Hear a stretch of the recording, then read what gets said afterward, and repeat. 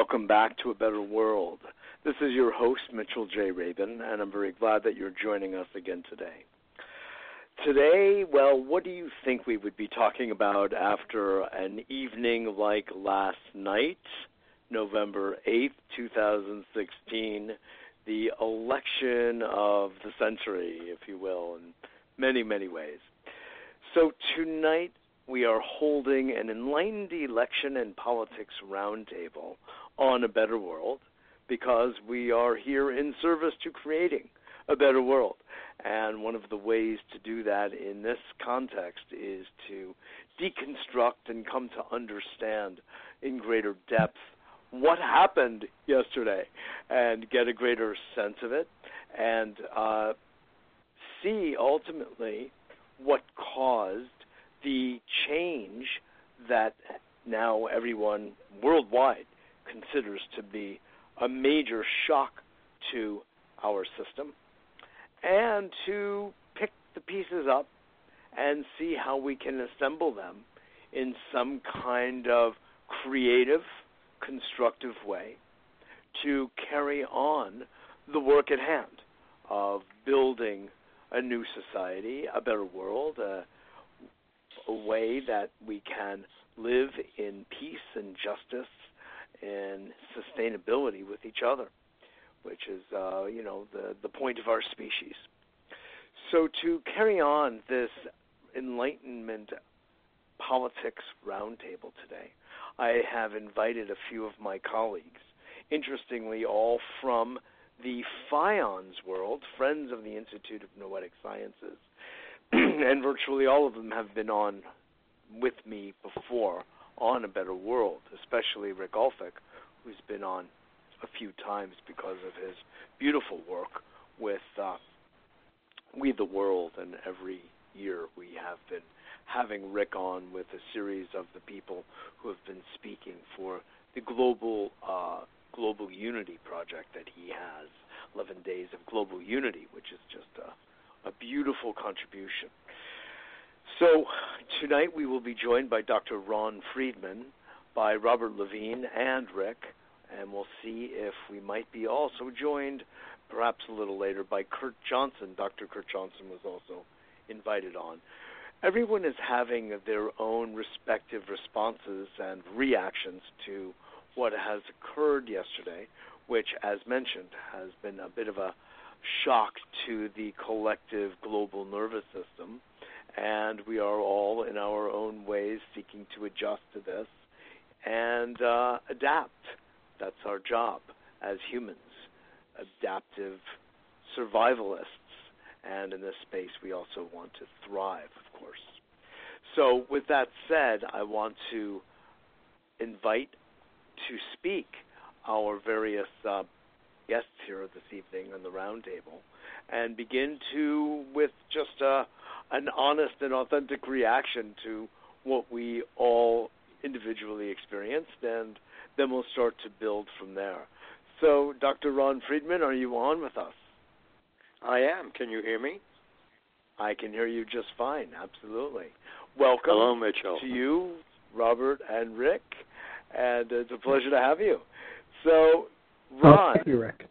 Tell me, we were all gathered at a beautiful event just this past Sunday in honor of Dr. Edgar Mitchell with our FIONS group, and had a beautiful, heartwarming event that also involved and engaged the subject of this election from as conscious a point of view as we could discuss. So we're now days later, and where are you? What's shown up inside you as you've been metabolizing these events and results? Ron. You speak to me. Yeah. Yes. I'll certainly. I'll put you on the spot first. No, that's fine. I mean, there's so much to say about this. I'm definitely one of the shock groups. I stayed up till about 1:30 watching the evolution of the shock wave of this tsunami of electoral votes. And I'll tell you something strange. As I was listening to this, I was finding something inside me that was actually allied with what was happening in the Republican side with Donald Trump. As much as I didn't vote for him, I voted for Hillary. And it was so interesting to watch this part. This voice inside that I don't think I let it fully into the daylight, but was excited, and it wanted the adventure of the unknown that he would bring. Now, I have to say that was a still voice. I did not let it come to fruition to express itself fully, as I was rooting for Hillary Clinton. So, which, incidentally, like many people, I did with some difficulty. But anyway, it was interesting to watch what is this inside us that craves, and that has its own agenda, has its own need for entertainment, excitement, and things being very, very different. So that was a very interesting part of myself to watch. Right. How would you describe a little bit more of the alignments that you felt you were kind of privately experiencing with the Republican platform? Well, I think that, as you know, one of the main themes of the Republican agenda was change, the word change, which is what Obama also used in 2008. And you know, people do not ask, what kind of change are we really talking about? And that's a very important question. Yes, because in watching this in myself, this change is not clearly identified. It's a kind of excitement. It's a kind of a letting go. And so I think that I joined with many people who were entrapped by this voice that wanted change but didn't really know what it meant by that. Certainly if you say, well, I want to overthrow the government, or I want a new government, or I want to throw out the Congress, or so on, I mean, that could be a component, but that's not enough. I mean, if I'm going to vote for change, I better know what I'm asking for.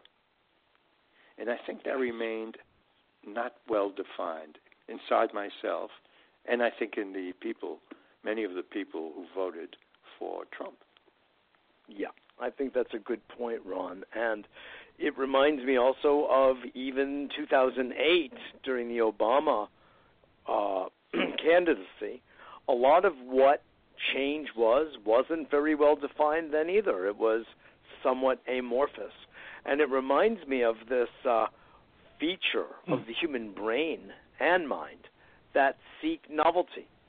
And we don't know what it is, but we seek some form of adventure. And I heard very interestingly on Democracy Now! Amy Goodman's coverage last night of the election results. Alan Nairn, a longtime journalist and activist, said something akin to what you were saying, that with Hillary Clinton's insistence of her basic continuity of the Obama administration, that did not provide any kind of real sustenance or excitement, as you're suggesting, to people. And the grass is always a little greener on the other side. And some of the unpredictability, I think, that Trump brought to the table also is one of the factors. And she has even been known to be boring. And it was a bit, funny about it in one of the last debates, kind of poking a little fun at herself about that. And people do want and thrive on some sense of novelty, some sense of change. So I appreciate the point. Robert Levine, we missed you on Sunday. Let me just tell you, first of all, but I'm very glad you're able to take a little time and join us today. Absolutely. Yeah. Now, I know that you're a yogi, and you spend a good amount of time also reviewing and reflecting on the body politic, as well as, our own human yogic bodies. What do you think? What did you make of what happened last night? Well, as with Ron, as with most of the people we know and most of the people in the world, there was that initial shock. Though we'd heard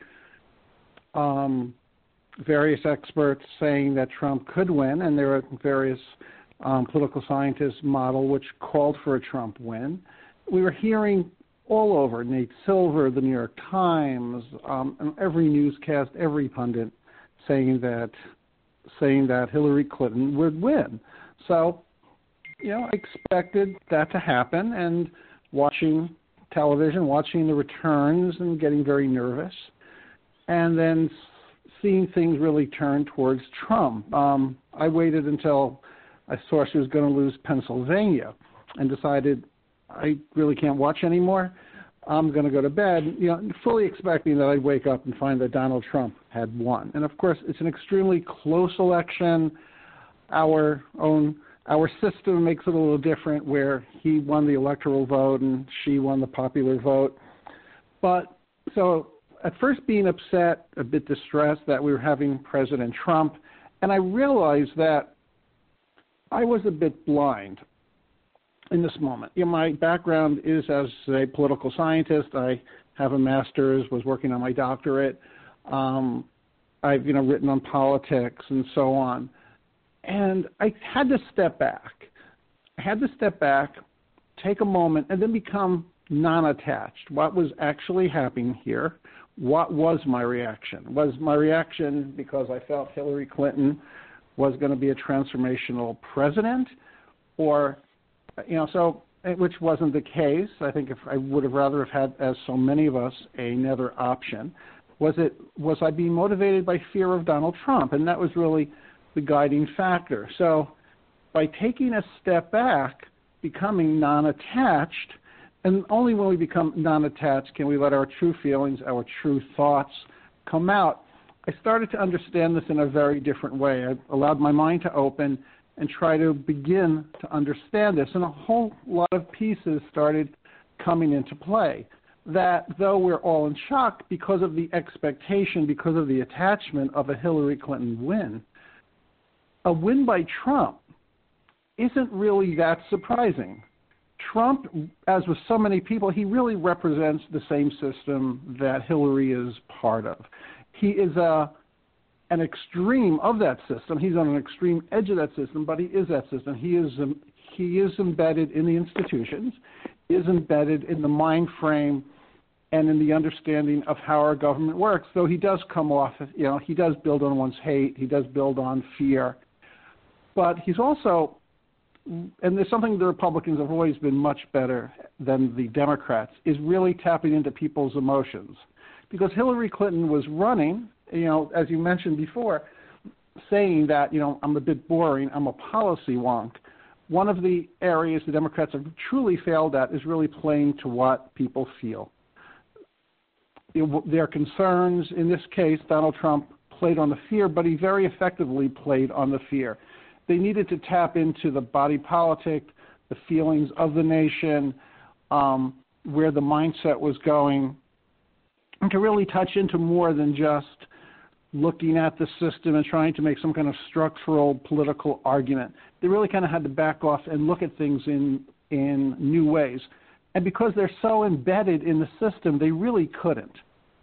So the positive thing that may come up out of a Trump win is maybe we'd start to look at power, look at our politics, look at our political system in a new way, really start to question it. Occupy opened the door for us. Bernie Sanders let us into the door. And now we have to begin to go into the door ourselves and really look at it in a very mindful, very yogic way, where we don't look at our attachment, we don't look at our biases, but really look at it in a new transformational way. there was this brilliant scholar, Ekbal Ahmed, who I had the pleasure to see a number of years ago at the UN. And he, when questioned about revolutions and that the revolutionary government, starts doing the same abuses as the governments in power prior to them, he said power changes are never going to, or a turnover in power is really never going to affect real change. It's going to be the same system that is repeated over and over again. We really need to start to rethink how we understand power and how we would use power and how power would be brought into a society and in what ways it can be effective.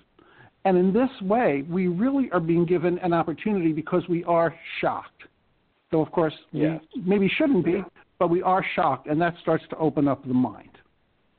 Yes, absolutely. Good points.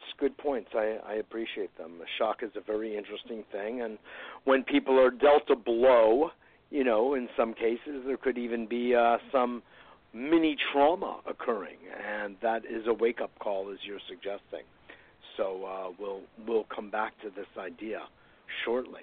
I want to bring Rick Olphick in. Robert, thank you very much for that, for your sharing here. Rick, I know you've been keeping your finger on the pulse for a long time, and so what do you think of this new gift to the American people? Right. Well, I agree that it's definitely a wake-up call, and I'm looking at it as a call to action as well. And I have some other ideas about it. I'm Rick Olphick, founder of We the World and the We campaign at we.net. So for me, it's all about we. And yet, during the election campaign, many in the U.S. and around the world really have moved away from this all-inclusive sense of we, in which the health and well-being of every member of society is considered essential. You know what I'm saying, right? So, yes. So I think there's an important consideration of that with regard to what happened with Donald Trump. Why has it been so easy to move so many people in this angry, often racist and disconnected direction?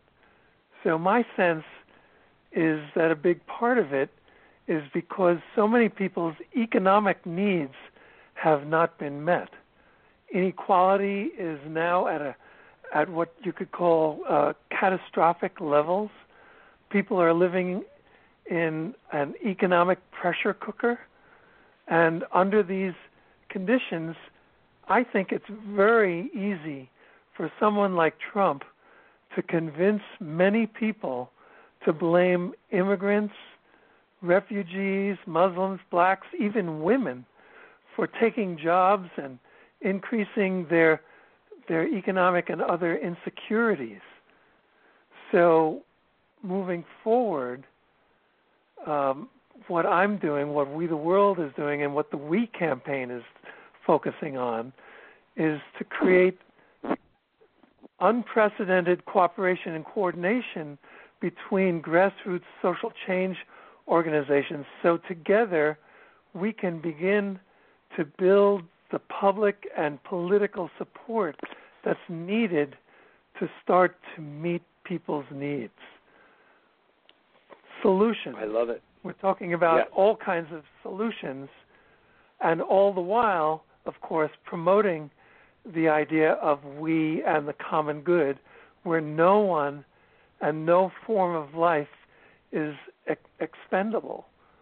So, so that's, for me, this is the good news, People are looking at this and they're looking at it as a wake-up call. So I say to anyone listening to this, if you've been on the sidelines of activism, we need you now. Go to we.net or any of the organizations that are represented tonight, and we'll put you right to work with solutions to meet people's needs. We have solutions like the renewable energy media campaign and movement for a transition to 100% renewable, non-polluting energy systems, and we can talk about all kinds of solutions later. But I would love to see people get going. I got that galvanized. Yeah, I got that in the mid '90s during the time of Newt Gingrich. I got galvanized, and that's when I started becoming like a full-time activist after being a full-time musician. But anyway, there you go. Exactly. And I know you from back then, for crying out loud. In reality, we were actively involved in the Season for Nonviolence, 95, 96, I think 96, 1996 with the United Nations and the Church Center and honoring Gandhi and Martin Luther King. And we have a small nexus of us from then. That's right. And we're coming up to the 20-year anniversary of that is coming up. I've already been contacted about that. Yes, of course. It's remarkable. Yeah. So thank you, Rick. These points about economic justice as one of the kind of substrates of what fed the Trump phenomenon, I think is a very good one, very real one. And to me, the irony couldn't be greater, because to me, the issue actually isn't about jobs, even though it appears to be. And the main issue about jobs anyway is that not that they're going across the ponds, although that's happening too, obviously, but there's a certain visa, and I'm forgetting the name of it here, that allows the United States government to open up its borders to people to work right here and get trained by the people right here, who are then being replaced by the vastly lower paid professional, oftentimes IT, software program worker. It's the MV1. I'm forgetting. I'm so sorry. Does anyone remember the name of that visa program that has taken our country and Silicon Valley by storm, both in the Bay Area and Austin and elsewhere? But it's extraordinary. Right here at home, replacement of Americans. But that's another story. I think that the main problem, one of the biggest problems, I should say, with the whole employment issue is the advent of an increase of robotics. We can come back to that. Yep. But I think that the role of banks and interest rates and all of that have a big role in all of this.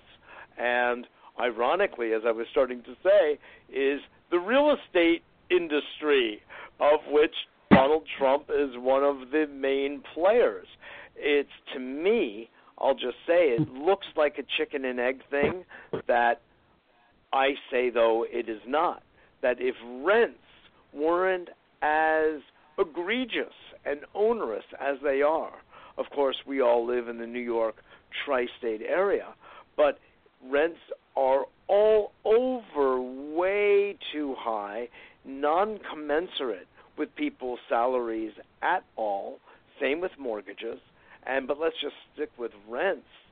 People cannot afford to live. The pressure that you were referring to, Rick, the stress that is caused in everyone, most everyone, except for, the so-called 1 or so 5%, is extreme, and it puts pressure and stress on the entire system.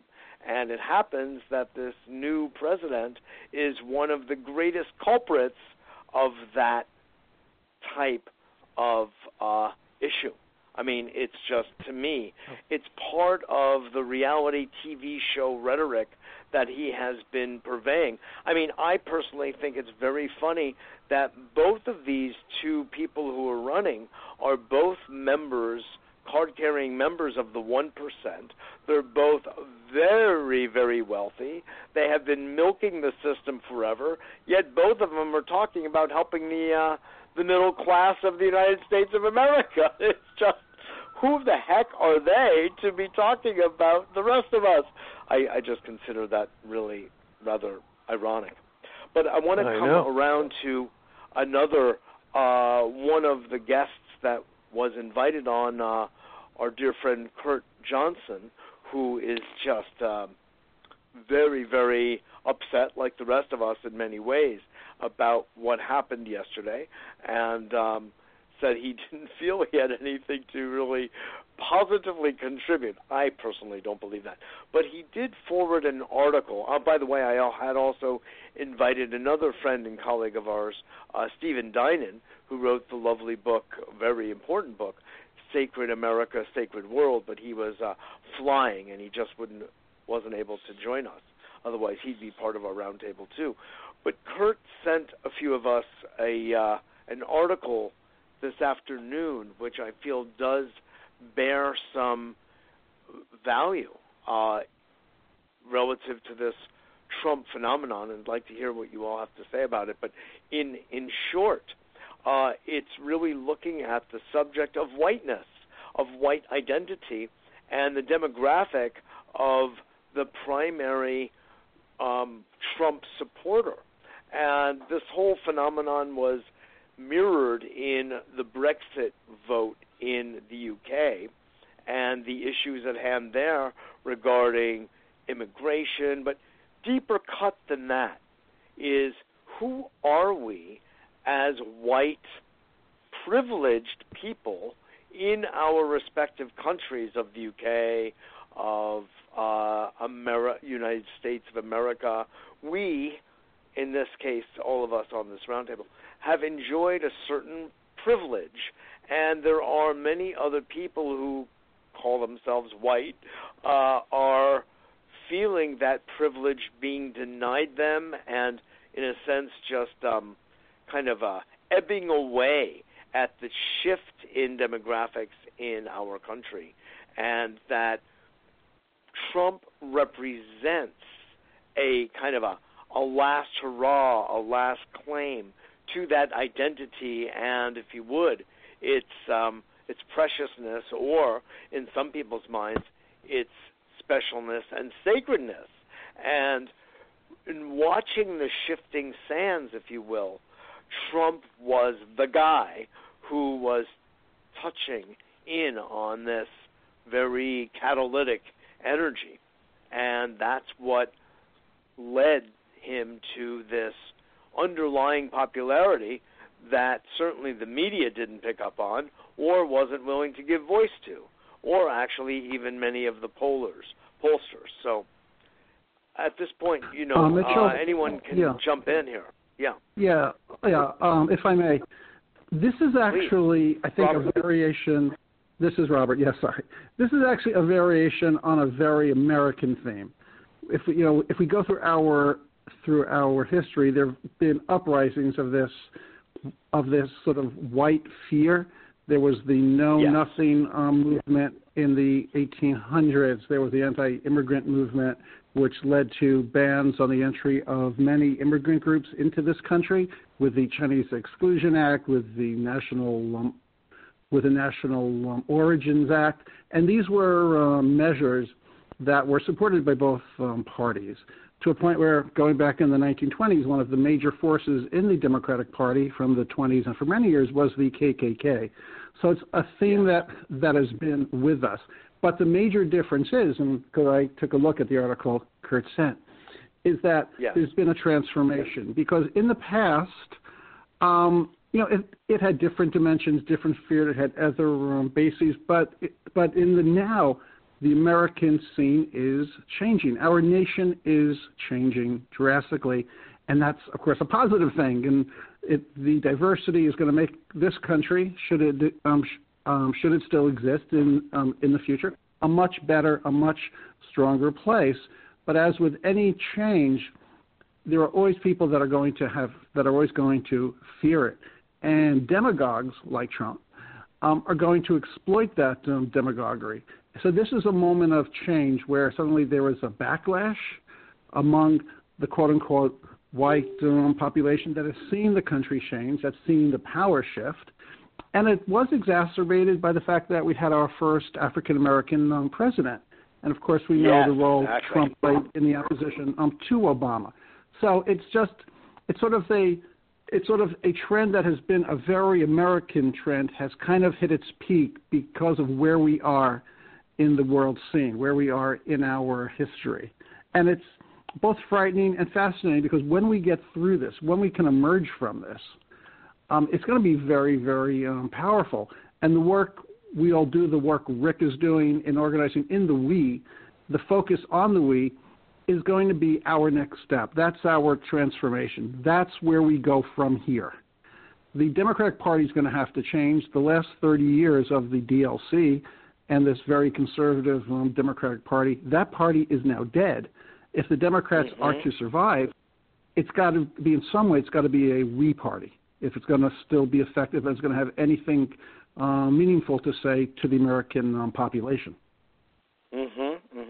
Yeah, so that's all a very good point. We have this phenomenon, and it's largely, in my worldview, a psychological one, in which people just go to their reptilian brain, if you will, where fear lives and dominates. And that's where they receive some sense of solace and collectivity with others who are feeling encroached upon, feeling like their livelihood is being taken away, their culture, their identity, their sense of self. And they therefore project outward their animosity and make the other the enemy. And that's certainly one of the phenomena that we're witnessing here with all of this. And in the article that Kurt brought forward, I think there's a lot of validity. Yeah. Ron. Yes. Yes. I think what's interesting in what is being pointed to here is the fact of the immigration crisis. If you really look at this from a, and it's not easy, but from a more positive point of view at some distance, you could say that immigration is an evolutionary effort to break down national boundaries. Yes. That is, I mean, looking at it that way, and the reaction to it, which is what is being talked about, which is perhaps inevitable, the reptilian brain or this unexamined nationalism, which is also the source of individual anxiety. But in a way, immigration is meant to bring in, to create an amalgam of humanity. And there will be, and there is, this expected reaction to what I think is a tremendous evolutionary movement. I like that point, and I'd actually like to weigh in a little bit on, I asked everyone their reaction to this election result, and I didn't weigh in myself yet, but I will, because unlike many, I'm in the small minority, way too small, by the way, who voted for the Green Party, Dr. Jill Stein, and one or two of the other candidates that were on the ballot in New York State, Green Party. And I know that some people were mad at me because they thought I should be voting for Hillary. But very truly, I consider, as was being said by this group earlier, that Hillary and Trump are actually way closer together than either of them is to Jill Stein, who I've had on this show a number of times over the past several years, actually, starting in 2012. And I think this is notable, I do, that they, the Trump Clintonians, are really, I mean, they go to each other's weddings, right? They kind of hang out with each other. They're in the multi-$100 million, or he claims billion-dollar class, or the Bill Clinton Foundation. They're in that rare base of among the very wealthiest in the world. And yet, Jill Stein is over here really speaking about the people and helping deal with climate change. And, well, one of them, Trump, says it's a Chinese hoax. And Hillary Clinton, while she speaks a little bit about climate change here and there, also had some very interesting choice words about some people that are anti-fracking and were demonstrating against fracking. And she told them, quote, unquote, go get a life.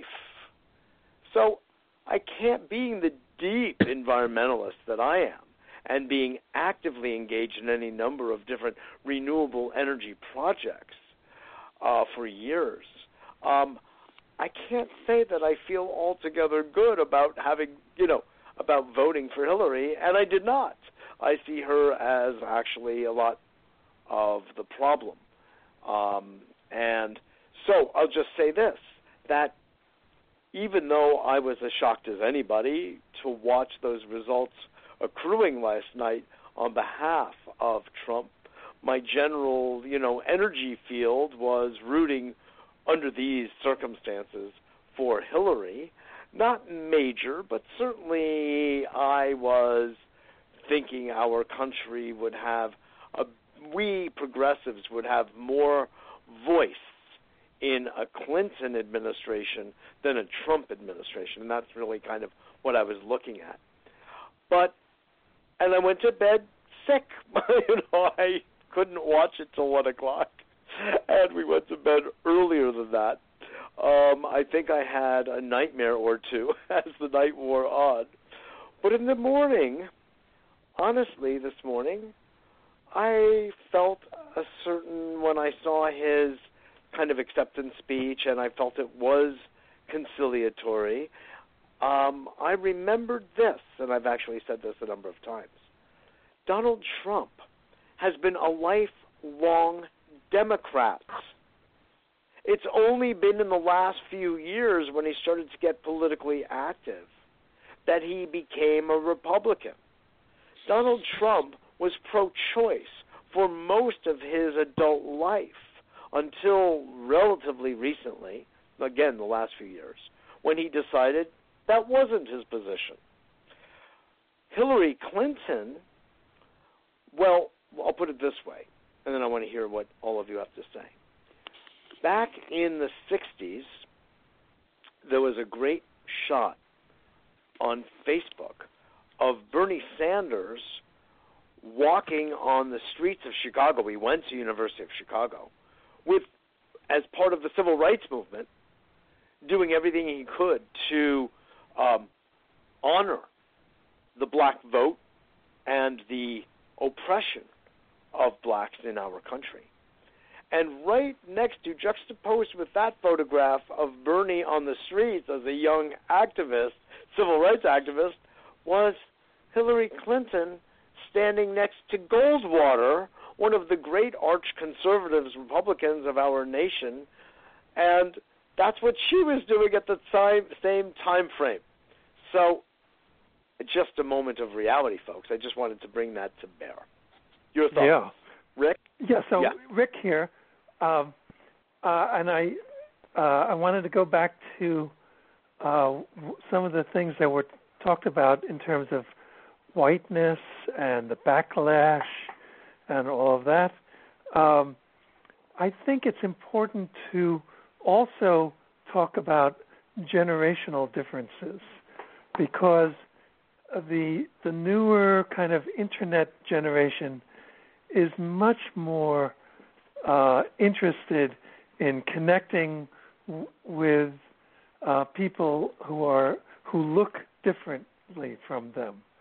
So yes, this could be a generational issue as well that's going to begin to work itself out. So I just wanted to bring that up, because that's a very good point. Yeah, that's very important. Yeah. Another factor in terms of cultural norms, is the media? And I know this is a big conversation, yes. but I want to start it because we're yeah. in the media, right? So, yes. so for me, one of the huge factors is that there has been this crunch for the media, this economic crunch, right, where a lot of their funding models are falling by the side because of the internet and all of that. So if you think about it, there was this push, in a sense, to get as much of the political ad funding as possible during the election campaign, and that itself was making up for the fact that a lot of the mainstream media is losing its funding. But then there are all these other aspects of the media that this brings into the conversation. For example, the idea that because the networks and the mainstream media have been given licenses by the public to operate, there is this idea that in exchange that they offer free airtime prior to national elections, just in exchange for their licenses. And wouldn't that have made such a big difference? Because as many of us have heard, this quote from the CEO of CBS, Les Moonves, who said early on, because of what was going on with Donald Trump and the primaries, he said, Trump may not be good for America, but he sure is great for CBS. Sure is good for CBS. Right. I remember. That's it. And there he said it. He said it in public. Yeah. And it's down to the level of local media. A rare moment of honesty, right? A rare moment of honesty. Exactly. But it goes right down to the local media who are getting ad buys for all the local candidates. So, so if that is one of the reasons why Trump succeeded, the media, and then, of course, pushing out all of those kind of divisive ideas and generalizations about immigrants that were unchallenged very often, about their effect on the economy and society. Undocumented immigrants are actually less now coming through the southern border than ever at any time in history. But that didn't seem to come through, the media, because they were very interested in the sensation. So I just figured I'd mention those things. Oh, I appreciate it. It's a very good point. Yeah. Follow the money trail. Follow the money trail. Yes. Right. Well, Rick, I'm very glad you did. I'm very glad that you raised the media issue. Over 30 years ago, Neil Postman, wonderful scholar who I had the good fortune to meet, his theory was that we were blurring the line between entertainment and our politics. And, of course, as you do that, politics loses its content, and it loses control over who then controls the media and then who controls our politics. When politics is local, as our founders meant it to be, you had a number of parties that could play within the arena. With money, with it becoming very media saturated, you really limit the players. And Hillary and Trump are both players. They're both part of this elite group. Mitchell, as you mentioned, they're both part of the 1%. So in a sense, it's the choice between which of the oligarchs are we going to select. And whatever Trump does, we have to go beyond that choice of the oligarchs, move to a system which allows more local control, more local involvement. Especially, we do have the media. We're not so beholden to the major media outlets, though they are trying to take control of the internet. That's why the battle for the freedom of the internet was not only critical in third world countries, it is really critical in our own country. That's how we're going to allow the public to have a strong voice. Do any of you have a comment, Ron, for instance, let me start with you, about what I was saying? I know that most people of our sort of liberal/progressive mindset felt that they should be voting for Hillary, and I'm making a very strong case of why I voted for third party, because in that vote of mine, there was no sense of compromise at all. Not 1%, no pun intended. And I could wholeheartedly say that what Jill Stein and the platform of the Green Party says and their approach toward peace, Representative former Kucinich's Department of Peace, also former presidential candidate for the Democratic Party, had said she's for that. She's for not making the arms sales to people who are perpetuating a war in the Middle East and working out a reconciliation and diplomacy and putting a focus on climate change and building a green economy. And she's got the numbers. I mean, many of us have the numbers about how this can work. This is not mystery. This is real. So how do you all feel? Because I'm hearing that most people here in this roundtable were really going for Hillary, but knowing you as I do, I can't think but it was done with a heavy heart, and why not have turned toward the third party of Jill Stein and the Green Party? Okay, I'll jump in. This is Rick. Please. So I, living in New York City, we have a certain kind of luxury, in a sense, if you want to support the Green Party, because most people will not do that, and by voting for the Green Party can give them some extra percentage points so that they can continue. Yes. So, but what I didn't like, and I don't know if this will ever change, but I don't really like the voting strategy of the Green Party, where they don't, including Jill, I assume, or I've heard, she didn't really say about, strategic voting in terms of, if you're in a state where it could be very close, then it may not be a good idea to vote for the Green Party. Maybe it's impossible for a presidential candidate to say that, but I would like to hear them say that, because that seems more practical and more, realistic than just, just across the board voting for the Green Party. And I do not really accept this idea of equivalence between Hillary Clinton and Donald Trump. Hillary, I think that the media, that was one of the problems with the media, this idea of false equivalence, just because it's Tweedledee and Tweedledum in their eyes. It's yin and yang, right, and that's it. I don't go for that in this case. What media do you feel was perpetuating that idea? I mean, I know Ralph Nader perpetuates that, and I'm. Yeah, well, a lot of the media was covering Trump dutifully.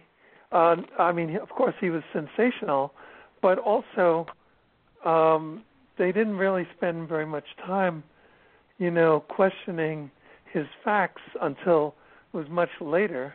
And then, I mean, there were so many things that were over the top early on that I think it would have made more sense for media that was interested in the public interest to actually, offer facts and and be clear about things rather than just sort of doing this equivalence between them. But also the Are you saying that you think that the media was putting them on the same footing? They were. The media was for a long time. Not towards the end. Towards the end, the media was starting to begin to question the facts that we were hearing. I mean, the comments from a factual point of view. But that in quite a bit of the media was pretty pretty tame by when it was comparing them. But the other thing is there were some very strong progressive voices who also had that kind of equivalence in there. Ralph Nader, like you said. I think Jill Stein. Yes. I heard her say that. I heard Chris Hedges say that they're yes. they're both very and that for me disregards the possibility that if Hillary had gone in, that she would be much more amenable to what was happening on the street, the movements, to go and finish the vision that Bernie had, go all the way with Bernie. Oh, yeah. Whereas that's we know interesting. Yeah. But you see, what I'm saying? So that's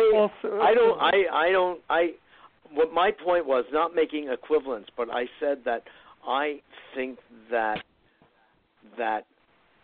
Clinton and Trump are way more similar, not equivalent, but similar in contrast to Jill Stein. And I think also, this is going to sound really funny that I'd love to hear you all say, I think Bernie and Trump actually share some things more in common than Bernie did with Hillary. Well, Mitchell, when you... How's that for a little controversy?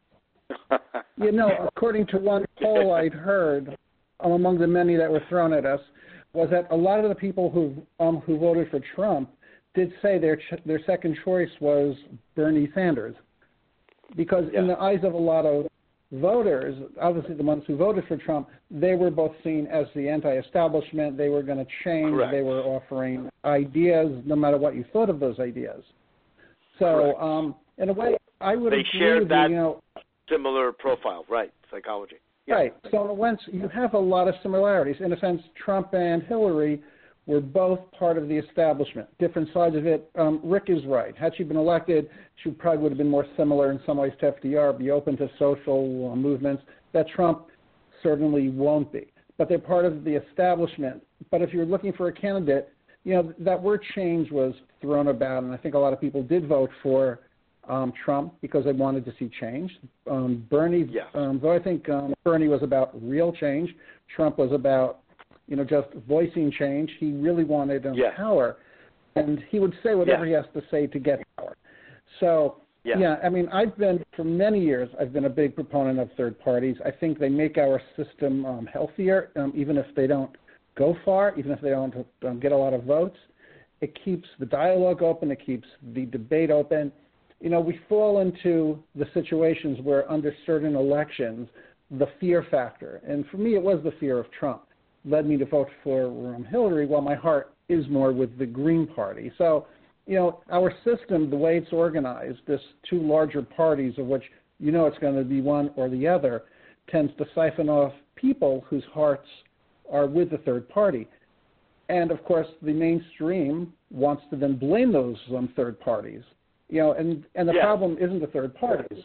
The problem is our mainstream system, which really doesn't give us the space for those third parties to be really part of the system. There's another However, point, I want to mention something. Let me just say this one thing to that, and then Ron, please come in. Rick made a good point here, Robert, which is that it was safe in New York State, and that doesn't mean that I would not have voted for Jill anyway. But it was safe here because this was so clearly a Hillary won state. So that gave us the luxury. And I'll tell you, one of the reasons, or main reason, is that I want the third parties to be recognized on a national scale as increasingly important to support your point, Robert, also, and mine. And just to vote there is a symbolic gesture and a very real gesture to help support the Green Party in the next election round. It's a more of a visionary and you could say long-term vote. It's not for short-term. It's for longer-term potential results. So, Ron, your thoughts? Well, I remember how years ago we supported the Natural Law Party. I don't know if any of you remember this. Yes, me too. Yeah. Oh, yeah. It was John really Hagelin. Breakthrough. John Hagelin, a theoretical physicist, coming from training by Maharishi Mahesh Yogi.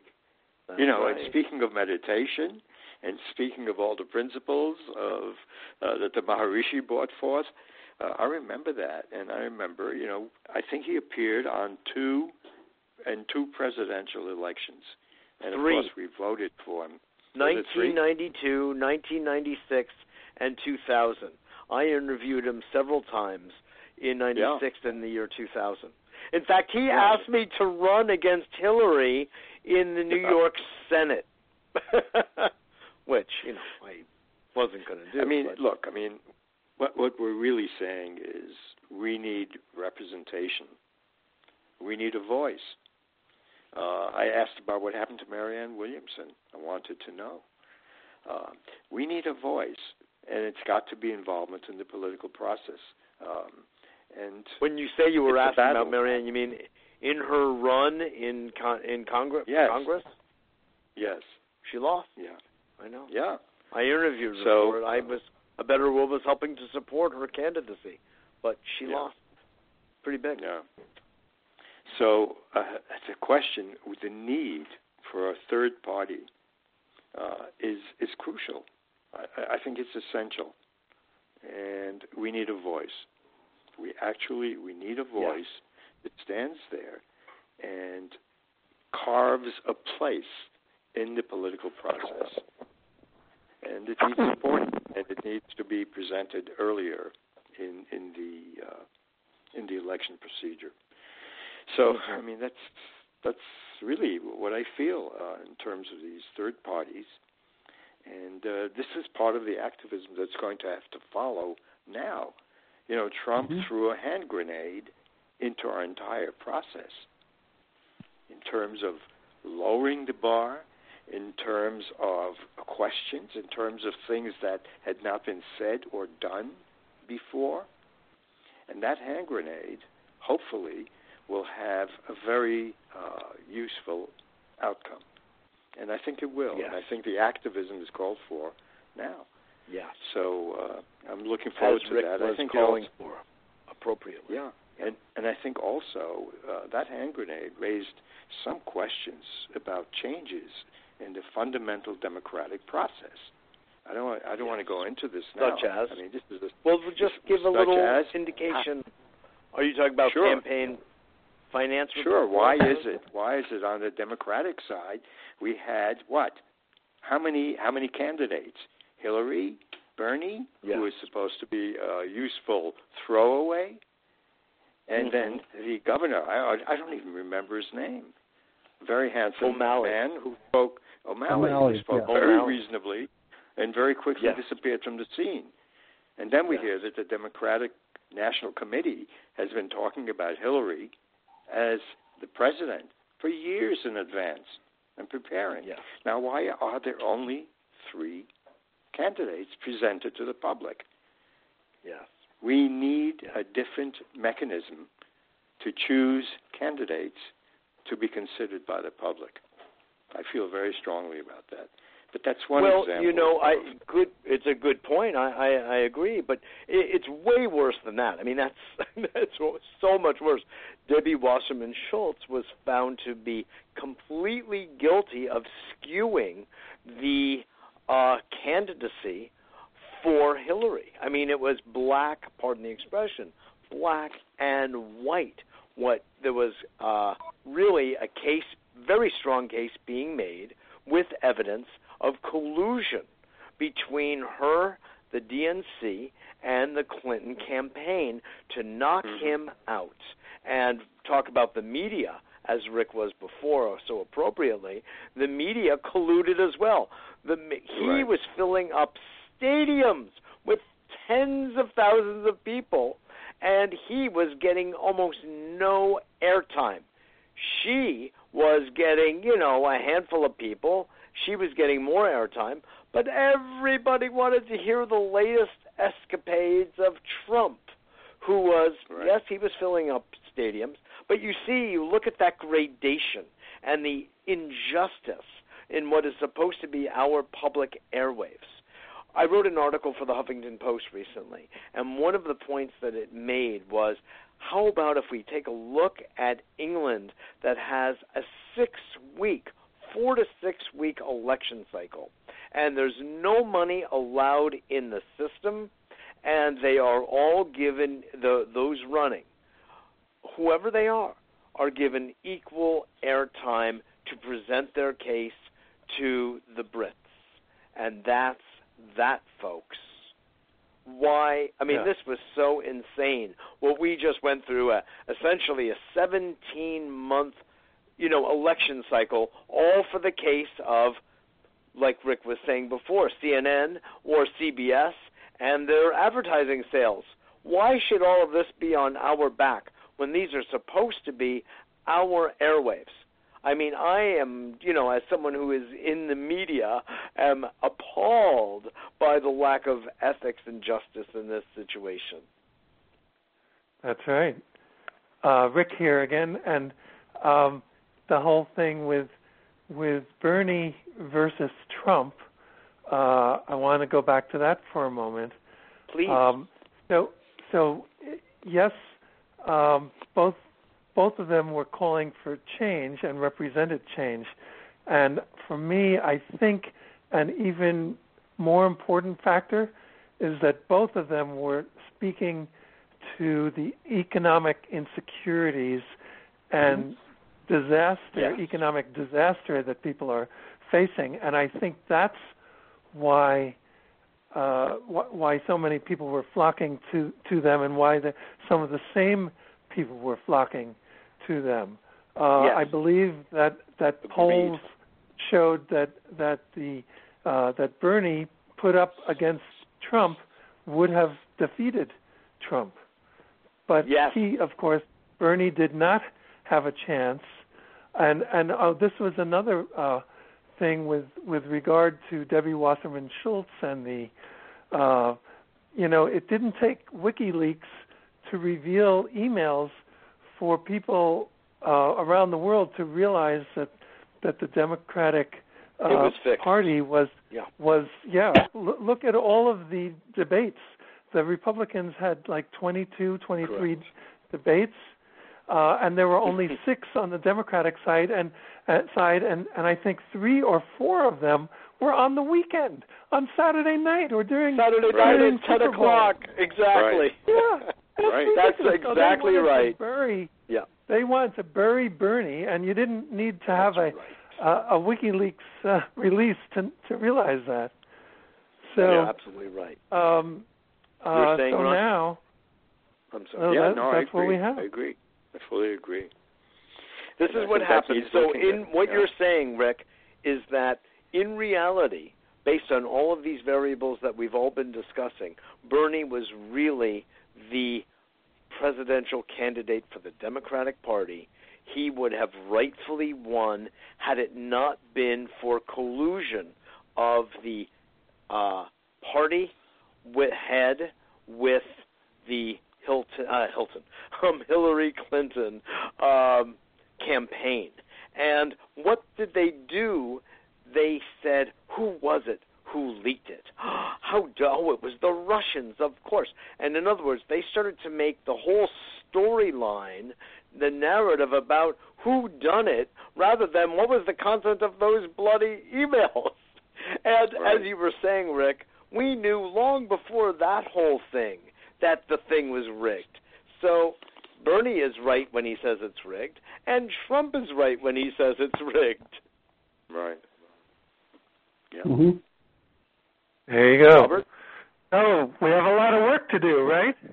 Yes, we do. And that's the best thing we can do with our time. We could be a little depressed for a few minutes. Now we've got to change the world. There We've you got to work go. together. We've got to Absolutely. form coalitions and really make a difference. You know, I got to tell you, one of the things, since we're talking about, Trump and Bernie and the similarities and dissimilarities and all that, if we could back off from the outrageous, insulting, prejudicial, low-life speech of Donald Trump, Preston has brought the level of discourse of this whole election cycle into the gutter like maybe never before. Just preposterous, insulting, and offensive on every level for women and anyone of color. It is just horrendous. From the beginning with wall building and all of that. On the level of trade, he and Bernie were utterly identical. The TPP, NAFTA, and the rest of them. Hillary, on the other hand, was one of the architects, as was her husband, with whom she was co-president, basically. They were the advocates and the architects of a lot of these agreements that have sunk the U.S. economy for the worker, for the blue-collar worker.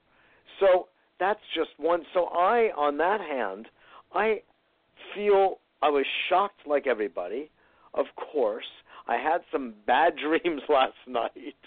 But when I woke up this morning, honestly, I felt like, Ron, I'm thinking a little bit of what you were saying about your alliance with the Republicans, and I feel that's, I think that we ought to be really straight that the two parties share a lot in common. They have the same corporate sponsors, and they're way too alike for the sake of any deep, deep sense of change. But Trump, as I said before, is a longtime Democrat. And I'm going to just say this, and I want to hear what everyone has. He is a reality show host who has learned the ways of manipulating media. And I think that that's what he's been doing for the entire election cycle.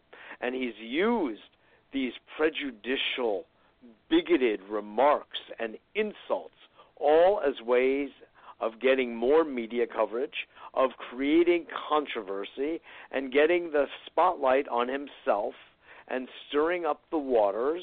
And he has this inimitable way of reaching that vulnerable part of that white demographic that the article that Kurt was referring to was referencing.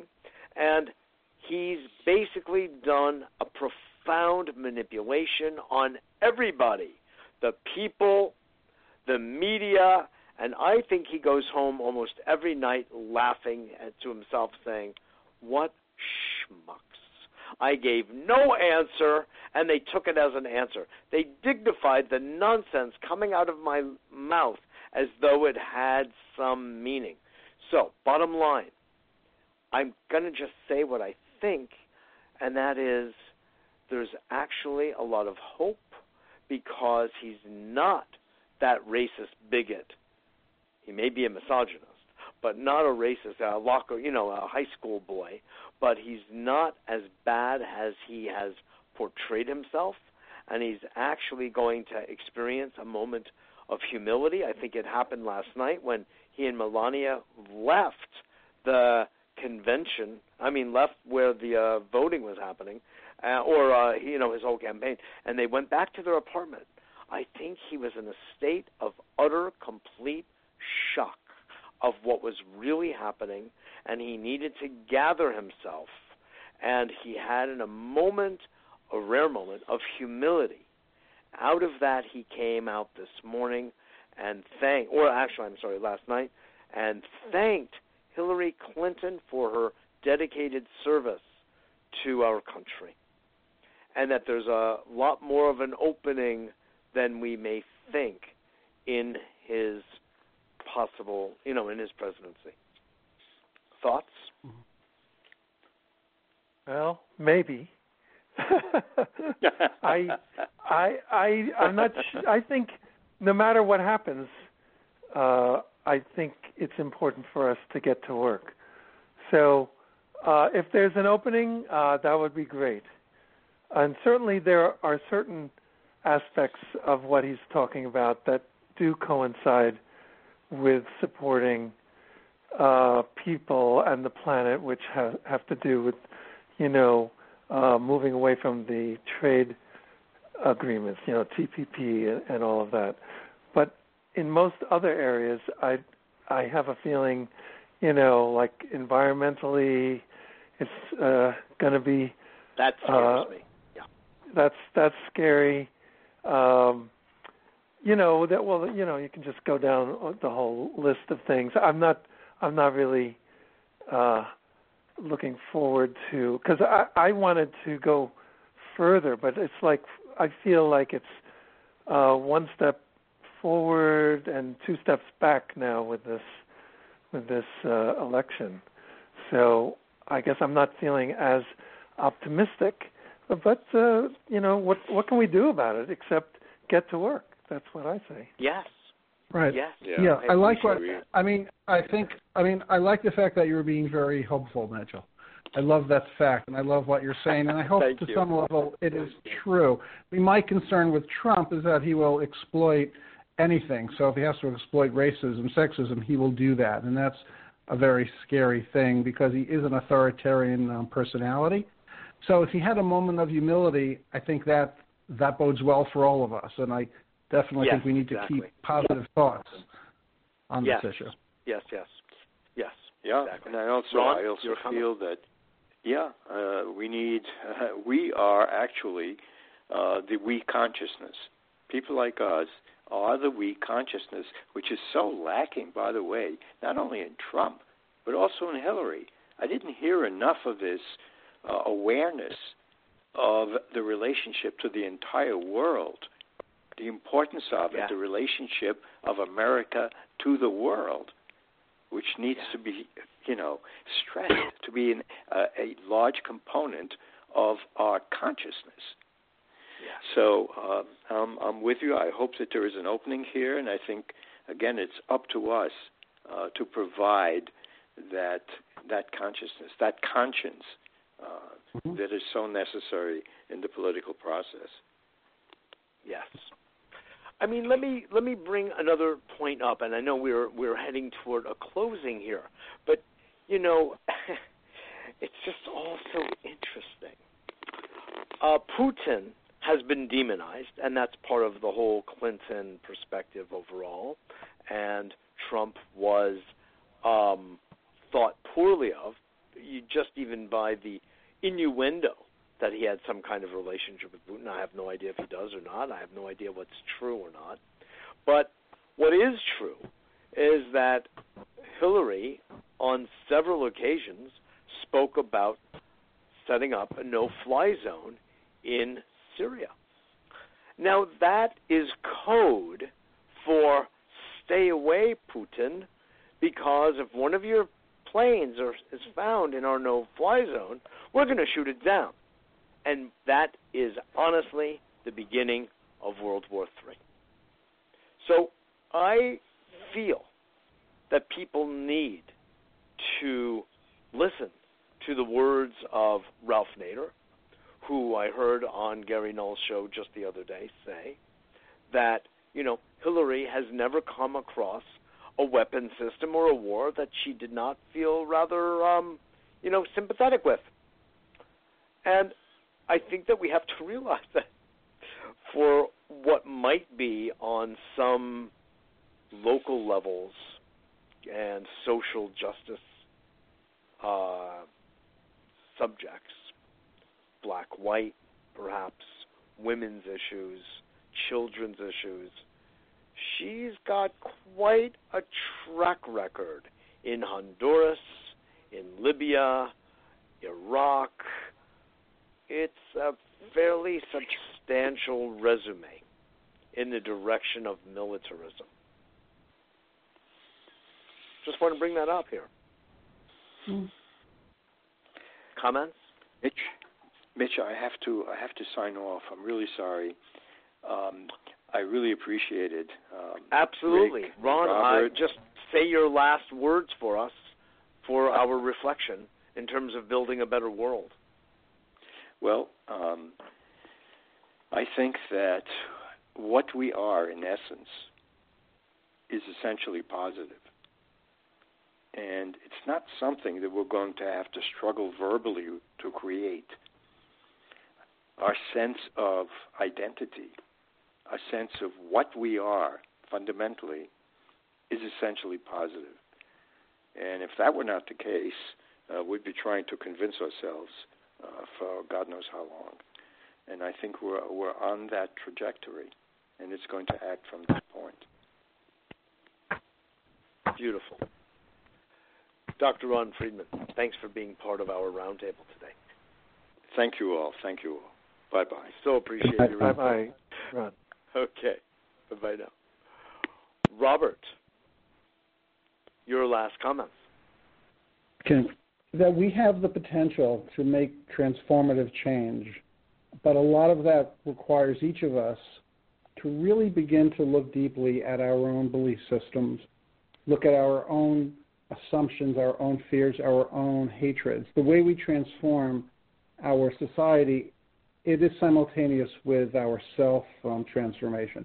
And that's being open and very critical in a positive way, where we would look at all of our assumptions. We have the ability to rethink how we live in the world, how we do our politics, how we run our governments, and we need to begin the process of tapping into that, and we are. And it's by being within community that we can start to question, and we can start to share, and we can start to grow. And we're making those steps, and we're being shown that we can make these steps for real transformative politics. So even though this is a moment of fear, it's also a very, very, very exciting time. I like that. I like that. Okay, good. Thank you so much, Robert Levine, for being part of our roundtable. Thank you. And my dear friend, Rick, I'm so glad. Rick Ulfick, .net. Please, por favor. And well, actually, one thing that Robert mentioned, I wanted to reinforce this idea, the concept of the we party. And the we party is not actually, as we propose it, as we the world proposes it, is not a political party. It's more like the kind of equivalent of the Tea Party, or let's say an alternative to the Tea Party. The Tea Party isn't a real political party, but it had tremendous influence on politicians. Exactly. So imagine a we party with all the ideas of we consciousness, the common good, and all of that in a party that creates alignment between all of these transformative grassroots groups and movements. So that's what I think we can be working on, and I want to invite everyone listening to this to co-create and partner with us with the We campaign at we.net to be part of this strategy and platform for unprecedented cooperation and coordination between these grassroots groups and movements in order to create fundamental change and we consciousness through our society. So thank you, Mitchell, for a wonderful discussion, and let's get to work. Thank you. God bless. Thank you both. Thank you all for being part of it today. Thank you. And I love your thoughts, insights, and enthusiasm about a future. And you know what? I dare say that the three and the four of us would be moving forward on our agendas and our values, no matter who became president. That's right. Exactly. Exactly right. Okay. Exactly Good night, right. everyone. Thank you for allowing me to participate in this. This was a great discussion. I'm so glad, Yes, Robert. thank you. Thanks for being part of it. Thank Rick you. Ulfik, also thank you. You gave your website out a couple of times, right? One more time. Yeah. We.net, the easiest web address to remember. Easy. Exactly. Wonderful. WE, the network of we. That's right. Beautiful. Thank you again, both of you, for being part of this. Okay. Good night. And Ron Thank you. Friedman, of course, as well. Absolutely. Okay, bye-bye. Say bye. A rich, rich tapestry of thoughts and feelings and perspectives and insights into the election of yesterday, the historic win by Donald Trump, a non-politician who took the country by storm and surprised the heck out of everyone, especially, well, we the people, as well as the pundits who got it completely wrong because they have their own agendas. Apparently, I think that's no big surprise to any of us, but it really showed up yesterday. And, of course, we didn't even touch on the Comey incident of doing what he did. That's a whole other conversation, and really digging down into the weeds, which we did some of here today. In general, we kept it a little bit more overall, broader sweeps. But we're facing a situation that we know very little about. It is novel, and in some way, I actually feel it is a positive. And I say that because I think that Trump's words over the course of these past 17 or so months are largely rhetoric and designed to get attention. It's not because he wants to actually build a wall.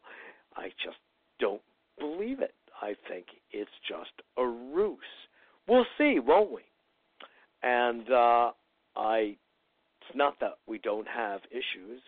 And as the article we've referred to a few times, that Kurt Johnson, our dear friend and colleague, brought up on the issues of whiteness and white identity isn't a core issue. I very much believe it does, and that note got reached through this election.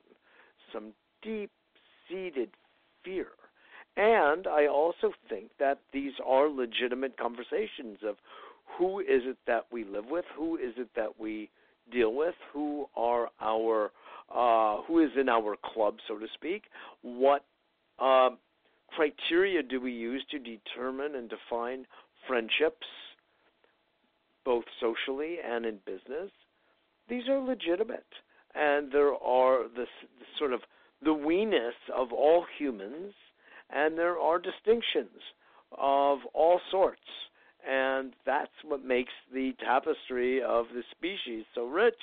I'm all for psychobiodiversity, and I think that that's part of the health of and the possibility for our adaptation to changing times, including climate change. And we all need each other really profoundly. That's how I really feel. And we need to upgrade our evolutionary perspective, our emotional intelligence, and our willingness to work closely together diplomatically on the level of language and love. I really do. And you may think, oh, shucks, he's talking about love again. Well, I'll tell you the truth. I really do think that it's this kind of attitude of love, of respect, of dignity, and cooperation that has gotten us through as a species in the past, and it's what's going to get us through this election cycle right now. So thanks so much for listening and being part of a better world, because, in fact, you are. Please do remember as well that we are a 501c3, that is a nonprofit organization, and your donations and contributions, or I'd rather say investments in a better world of whatever size, from $5 to $50 to $500 to $5,000 or more, is always so appreciated. We live, close to the chest, if you will, and whatever you contribute. And by the way, that includes your work as interns. We do need a video intern and social media intern, as well as administration. So if you are of a bent and you would be interested, we have a lot of fun, and we're really making a difference in the world thanks to the overall participation of people like you. If you are interested, please write to me at mjr@abetterworld.net, mjr@abetterworld.net, or you can call 212-420-0800, 212-420-0800, and please contact me with suggestions and comments and just your appreciation of the show and how it might have influenced your thinking. And make sure to send these links off to your friends and family and business colleagues, etc., so we can have a greater reach across the world, which we do have. And it's the larger it gets, the more powerful and effective we can be. So with that, thanks again. Make sure to go to our website and get on the newsletter, which is free at abetterworld.tv if you haven't already done. Thanks again, and I look forward to seeing you all next.